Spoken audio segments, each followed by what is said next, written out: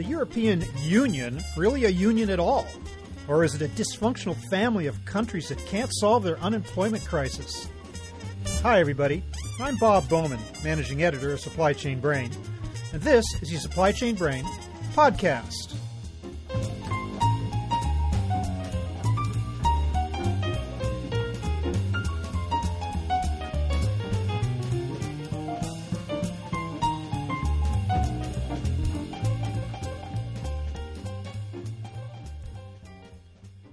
Well, there's no denying that the economies of the 28 countries that make up the European Union are in terrible shape.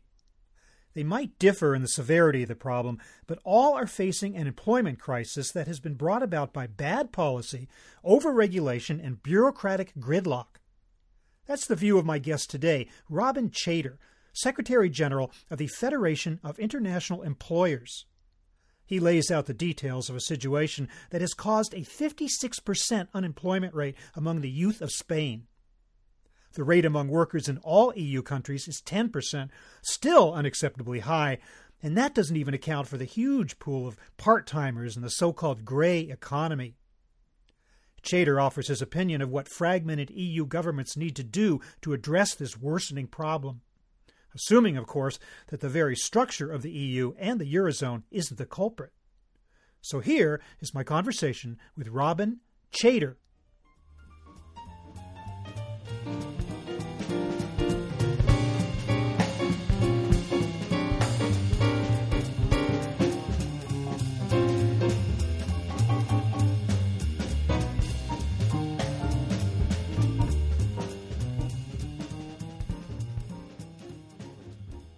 Robin Chater, welcome to the program. Hello. Would you please describe for me the mission of the Federation of International Employers? We're an organization that was set up more than 25 years ago to help companies that operate in more than one country all around the world. We started off with a focus on Europe. And the kind of help we give is mainly in the form of support and information on employment laws and tax issues and labor relations issues and all the kind of things that you need to do from a sort of people point of view when you go into a new country. A lot of organizations continue to use us for information about the operations that they continue to run in those countries. We're a lot cheaper than law firms, so and we're here at the end of one telephone call for pretty much any of the principal countries around the world and pretty much all the countries of Europe. So what kind of companies make up your membership? Well, they're all big multinational companies. I don't think we've got an employer employing less than 200 people, but our largest employers are approaching 500,000 employees. Big companies like, we're chaired by the Ford Motor Company, by the HR director for Europe, Africa, and the Middle East. And we have other large companies like Toyota, Tata, and people around the world who, large pharmaceutical and oil companies. Pretty much every sector is covered. The average number of employees is around 8,000 to 9,000, so you can see that they are substantial operations. Recently, you've done some very provocative writing on the employment situation in the European Union. Would you describe for me, in your opinion, what is the plight of today's EU worker? Well, I mean, it's difficult with writing about a social issue from an employer's point of view, because usually employers are pretty much indifferent to this. I'm not being cruel to employers, but really, a large labor pool is an advantage to, an employer looking at it purely from an instrumental point of view. But there are some major problems with the EU economy, and that is having its largest impact upon unemployment and underemployment also. So we've got something in the region of it's the last count, 216 million workers in the European Union, 28 countries of the European Union. And the unemployment rate affects about 10% of them, which compared with the States, United States, of course, is quite high. But then you look at it more closely and you find that there are 10 million workers who are working part-time And we have a very high proportion of workers who work part-time in the European Union. And a large number of those people would want to work full-time if they could. They're available. They're not, strictly speaking, unemployed, but they are, if you might say, underemployed. So we've got a hidden labor pool of them. And the other big problem that we have is youth unemployment. Again, youth unemployment doesn't seem to be too much a problem overall. But when you look at individual countries and you start to see how it affects the future development of the economy, it does have significant impacts. For instance, the general level of youth unemployment, instead of being 10%, is nearer 20% in the European Union. And in some countries, for instance, in Spain, it's 54%. So that's more than half the population of 15 to 24-year-olds who are not in education or training, who don't have a job and want a job.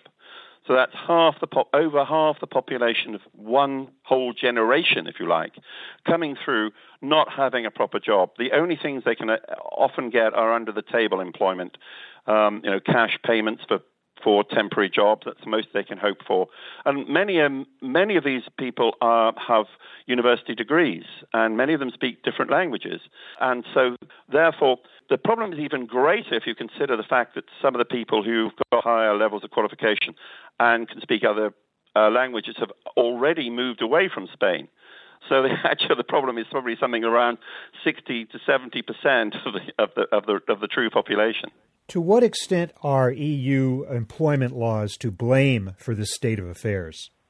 I think largely to blame. You get into a vicious circle, particularly in countries like Spain and Poland and so on, where children grow up, see other people who go on in education, don't do that well, end up on the scrap heap at a very early age. And so they therefore drop out of school early, which of course compounds the problem. But the real nub of the issue is strict employment laws. We don't have a hire and fire at will regime in Europe. It's very regulated. It's not too bad in countries like Switzerland, even Germany is not too bad, and the UK and Ireland certainly, although we don't have an employment at will regime, we have a far more relaxed one than the rest of Europe. But in places like Spain, there are heavy penalties for making somebody unemployed. So even after a relatively short period in employment, once you've got through your probationary period, it's worked out on days of payment per year of service, and it can amount to over 40 days per year of service in some cases. So an employer is not really attracted to take on people on a permanent basis. More than half of the jobs that are being on offer in places like Spain are fixed-term contracts. So the restrictions come from government and not from unions, right? Yes, it's not. Well, obviously, unions do influence governments, and they do have a disproportionate influence on EU decisions. I mean, we have this two-tier arrangement, a bit like the USA, with federal laws and then state laws. We have the European Union, which is not quite the USA, but in Brussels, directives are formed and agreed, and they set minimum terms for most things in employment. We don't actually have a directive on redundancy, but there are strict rules in relation to working time and all the other things that exist. And then countries have to implement these at their own level, and they can actually be tighter than what is formed in Brussels. So a country can, for instance, have working time rules which say the maximum working week is 40 or 48. But as in France, for instance, countries can come along and say, no, it's going to be 35, which, of course, puts an extra burden on employers too, because an employer can't be that flexible with a workforce when the maximum working week is 35, or even if you add permitted overtime hours, it's probably amounting to 39 a week. Whereas in the UK, you can work beyond 48 hours with the agreement of the employees, so it's a very different working environment. So it's not just rules in relation to sacking staff, it's also rules in relation to employing them more generally, which are the problem. So what is the gray economy in the EU today? Is that just a massive pool of workers who are actually employed under the table, so to speak, and therefore not paying taxes on their income? Yeah. And how serious is that problem? It can amount to, in some countries, in excess of 40% of gross domestic product. Greece, it's difficult because it's a grey economy to put a figure on it because by definition it's secret. But there are ways of working out how much it probably is because you can see the kind of tax revenue you would imagine that should be generated by a population given its earnings capacity and so on, and how much is actually generated. For instance, in Greece, you have a double problem. You have corruption and bribery coupled with undeclared work. And that can amount to pretty much sort of chaos, really. Anyone who's self-employed in Greece has traditionally not really paid any tax. And there's a high proportion of the population, I can't remember, I think it's something like a third of the population who is self-employed. And then a large proportion of the people in the private sector will be paid under the table in different ways. Whether it's in brown envelopes or some other way. Also, bribery, of course, is rife in Greece. It's the worst country of all. It's actually been calculated that the average bribe is about 2,000 euros, which is like $3,000. So that, of course, is not taxed because it's illegal anyway. And then you've got all kinds of other things like illegal immigration. It's a very, very porous border that Greece has with places like Turkey and, of course, North Africa, with people coming across to Greek islands like Crete. So, and there's a lot of corruption and so on associated with that, and a lot of illegal employment as a consequence of these workers, as of course the USA has with Mexican workers and so on. So we have our own problems. Those people who are caught are obviously sent back, but a high proportion of people do get into the economy, and these people aren't taxed, and neither are they subject to the labor laws that permanent workers enjoy, that are certainly giving people high standards of living. So you really have a real, very distinct underclass in Europe. But then you have the problem of immigration from, as you say, Turkey and that area into Greece, but then also the problem of immigration from southern Europe into northern Europe as well. That's been a political hot potato for quite a while, has it not? Yeah, I think that was the first one. I mean, the Mediterranean countries have exported a lot of workers to our advantage, in fact. We wouldn't have a hospitality sector if we didn't have those sort of skills available to us. But also, it's more in recent years from Eastern Europe, which this is a political issue, from Eastern Europe into Western Europe, because, of course, the European Union has expanded from an original core group of 7 through to 15, which it was for many, many years, and now is 28. The latest member is Croatia. I mean, a lot of the former Iron Curtain countries are now part of the European Union. And, of course, job opportunities are far, far greater and pay levels are far higher in Western Europe. Germany has its own particular problem because, of course, it was divided by the Cold War, and then, of course, it integrated.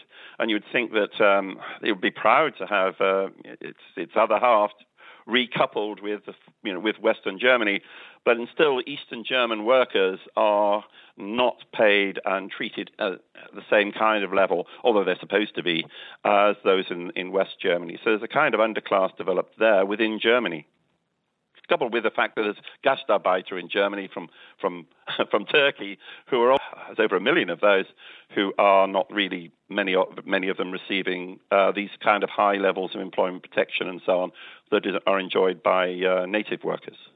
Can some of these problems be traced to the very roots of the European Union and the Eurozone itself? Are there aspects of that formation that were fatally flawed and thereby causing problems today?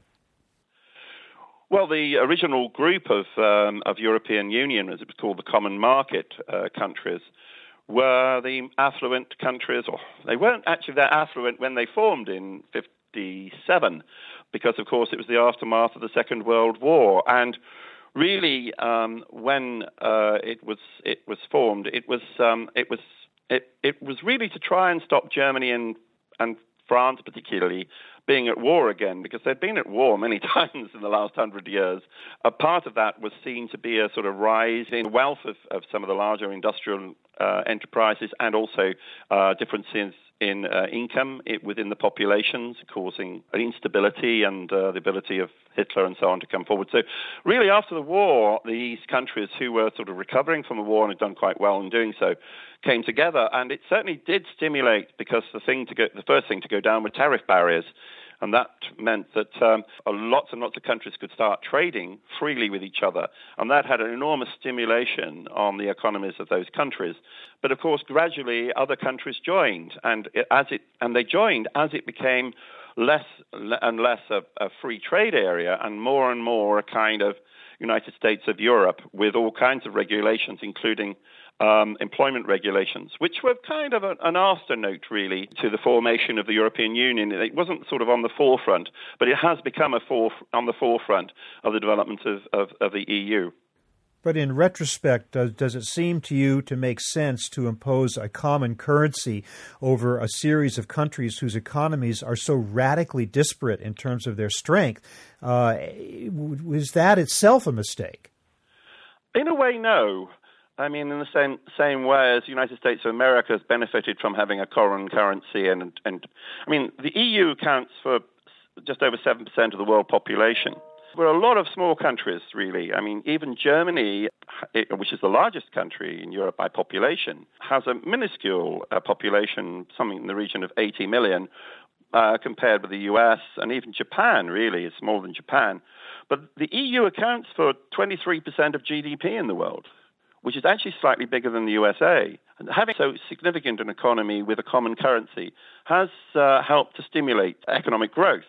I think arguably the situation would have been far worse if we'd stayed with our currencies for the last downturn. I mean, there are arguments on both sides, but I think generally speaking, if you're in business, as I am and work with people in business, having a common currency, I mean, ironically, the UK isn't in the EU, but makes it much easier to do business and to trade and have one bank account. And banks were taking a large slice of trading in exchange rates and so on. It really wasn't a happy situation. Some of the countries are tiny. You know, we've got populations of 6-7 million. I mean, little old Luxembourg's half a million people, the size of a reasonable sized town in America. So, and that's a whole country with its own prime minister and so on. Having its own currency didn't make any sense. And yet imposing a common currency over a region that has no flexible labor market, that has no true political union, doesn't that create a series of problems that you're paying for today? It does. I mean, in a way, either the EU needs to go the full hog and become the United States of Europe with those sort of controls, or it really needs to take into account the fact that its ambitions are really misguided. You can have a European Union with a common currency without necessarily having to have all the labor laws. They don't necessarily come together. I think that trying to find a fudge somewhere in the middle hasn't really helped, and I think I feel some of the nations of Europe have really compounded some of the problems for the small joining countries. The other thing is that these countries that have joined have benefited greatly from being part of a larger zone, and of course they get lots of aid, particularly agricultural aid from the European Union. And there's a whole issue within Germany about how much Germany is propping up the rest of Europe, which is true. I mean, France gets far too much subsidy from the European Union. That's because it's all political. Because it was there at the beginning and it managed to fix it. The UK has a rebate which it doesn't really deserve. It's all kinds of political gerrymandering going on. And it's not a really happy situation. We don't have a stable United States of Europe at all. We have this fudge. And the Eurozone put on top of the fudge makes a very unhappy situation. Also on top of quite different cultures and languages. You write in some of your pieces about how different languages, just one in Spain, they won't admit to speaking French or one way or the other, even if they absolutely. do. So. Oh, yeah, I mean, you go across the border from France to Spain through the Pyrenees through a tunnel halfway through the Pyrenees and the higher Pyrenees, and go through the tunnel. On one side, it's absolutely French speaking. The only time they do in their local markets, for the few towns on the border, have some Spanish produce there on sale by Spanish workers bringing stuff in, farmers rather. But generally speaking, when you cross to the first town, there's no one speaking French or understanding French. And in fact, they are not great linguists, generally speaking, on either side. They are not like the Scandinavians who almost speak English to each other as by default. Or the Dutch. I just come back 2 days ago from the Netherlands, and they speak English better than I do. So all around the Mediterranean there is a kind of linguistic problem, and it goes down to small things like road signs. You know, they refuse to put up on the French side a signpost to Zaragoza, which is the first city you come to, you go through the middle of the Pyrenees. They just put Spain. They're not going to put, and on the other side, it's the same. It's really quite ridiculous. Even the sat-navs conspire. You have to keep changing your sat-nav up country by country. That hasn't even gone over to the European Union yet. So there are all kinds of miniature restrictions that continue, and cultural restrictions too. And you know, they charge differences in petrol prices. So when you're coming over from Spain into France, you know, it's quite a lot of petrol stations as you come in, because they're charging slightly less. And so they're doing a roaring trade in things that they can have a slight advantage on. So we're not really one common market at all. We're just a set of rivals who've made a compromise, really. So to get back to the employment situation, what would you propose be done now, even given the natural restrictions that exist and given the economic problems that everyone is facing? What are some steps that can be taken to improve the situation that you described? I think that instead of the European Union being concerned about establishing minimum labor standards, which they've pretty much done now since 1992-93, I think there should be a move to see if they can actually look at maximum standards in some cases, like unemployment compensation. There ought to be standards imposed which make it more difficult. I mean, as we know in the USA and in the UK and in Switzerland, where there is a genuine free, open labour market, there's nothing to fear about having relatively low levels of employment protection, because people move around. It's not good for people to be in most jobs for very long. I mean, if you're in a job for 5 to 10 years, that's fine. You've contributed. Move on. The more labour movement there is, the more skill growth there is, because people are getting experience in other organizations, getting training in different jobs. It's generally good for the economy. But there's this colossal fear in the European Union about having these people who are, marginal workers who are not secure and so on, and trying to bolster them up instead of removing this altogether and saying, look, there's nothing to fear. All you need to worry about is making sure your skill level is good. So put the effort into improving education and training, and take the limits away from employment protection. Does the answer lie in Brussels, or do some of these steps, can they be taken in individual governments? Well, I think that individual governments need to do something. There's not actually any minimum standards on compensation set by the European Union. Ironically, on dismissal generally, there's only consultation periods in terms of mass redundancy. That's the only thing they set. So this isn't actually coming from the EU. The gap actually exists in the EU to start to impose some kind of norms, if they're not rules, on individual governments to stop them having disproportionate compensation, which is killing their labor markets. They were quick to move on countries that were about to default, like Greece and Spain and Portugal, to try and impose austerity upon these countries. But what they weren't really strongly doing, although there was some movement to try and dismantle some of the employment protection measures a little bit, they weren't really putting enough pressure on them, and I think there needs to be more generally upon the whole of the European Union to try and make it a much more open, flexible labour market. Well, do you think that politically that's going to happen? Do you think that if the economy continues to drag, there might be more of an incentive to make some changes in this direction? Well, they can all see the effects of having very relatively small levels of employment protection, because the UK economy has got less unemployment than most of the rest of the European Union, and it's got significant GDP growth. Ironically, although people think that Germany has high levels of employment protection, it's not that significant compared with most of the countries around it, and that is having an enormous amount of economic growth compared with its neighbors. So I think the message, the writing's on the wall really for all the countries around these more relaxed nations that they really need to dismantle all these things that are damaging their economy, and it's largely labor restrictions and inflexibilities in labor which is the culprit. Well, Robin Chater, I want to thank you so much for being with us today to describe the situation, the employment situation in the EU, and also sketch out some possible solutions. Thank you very much for being with us today. Okay, pleasure.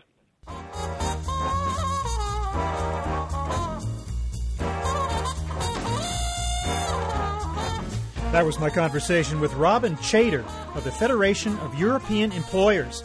I'm Bob Bowman, Managing Editor of Supply Chain Brain. We're online at www.supplychainbrain.com, where we post a new episode of this podcast for streaming or downloading every Friday. You can also read my think tank blog, watch nearly 2,000 videos, and access all of our other content, including the digital edition of our magazine. Look for us on Facebook and LinkedIn, and follow us on Twitter, @SCBrain. And you can subscribe to the podcast on iTunes, where all of our episodes are now available. Just search for Supply Chain Brain Podcast. Got any comments or suggestions on this or any episode? Email me at rbowman@supplychainbrain.com. See you next time.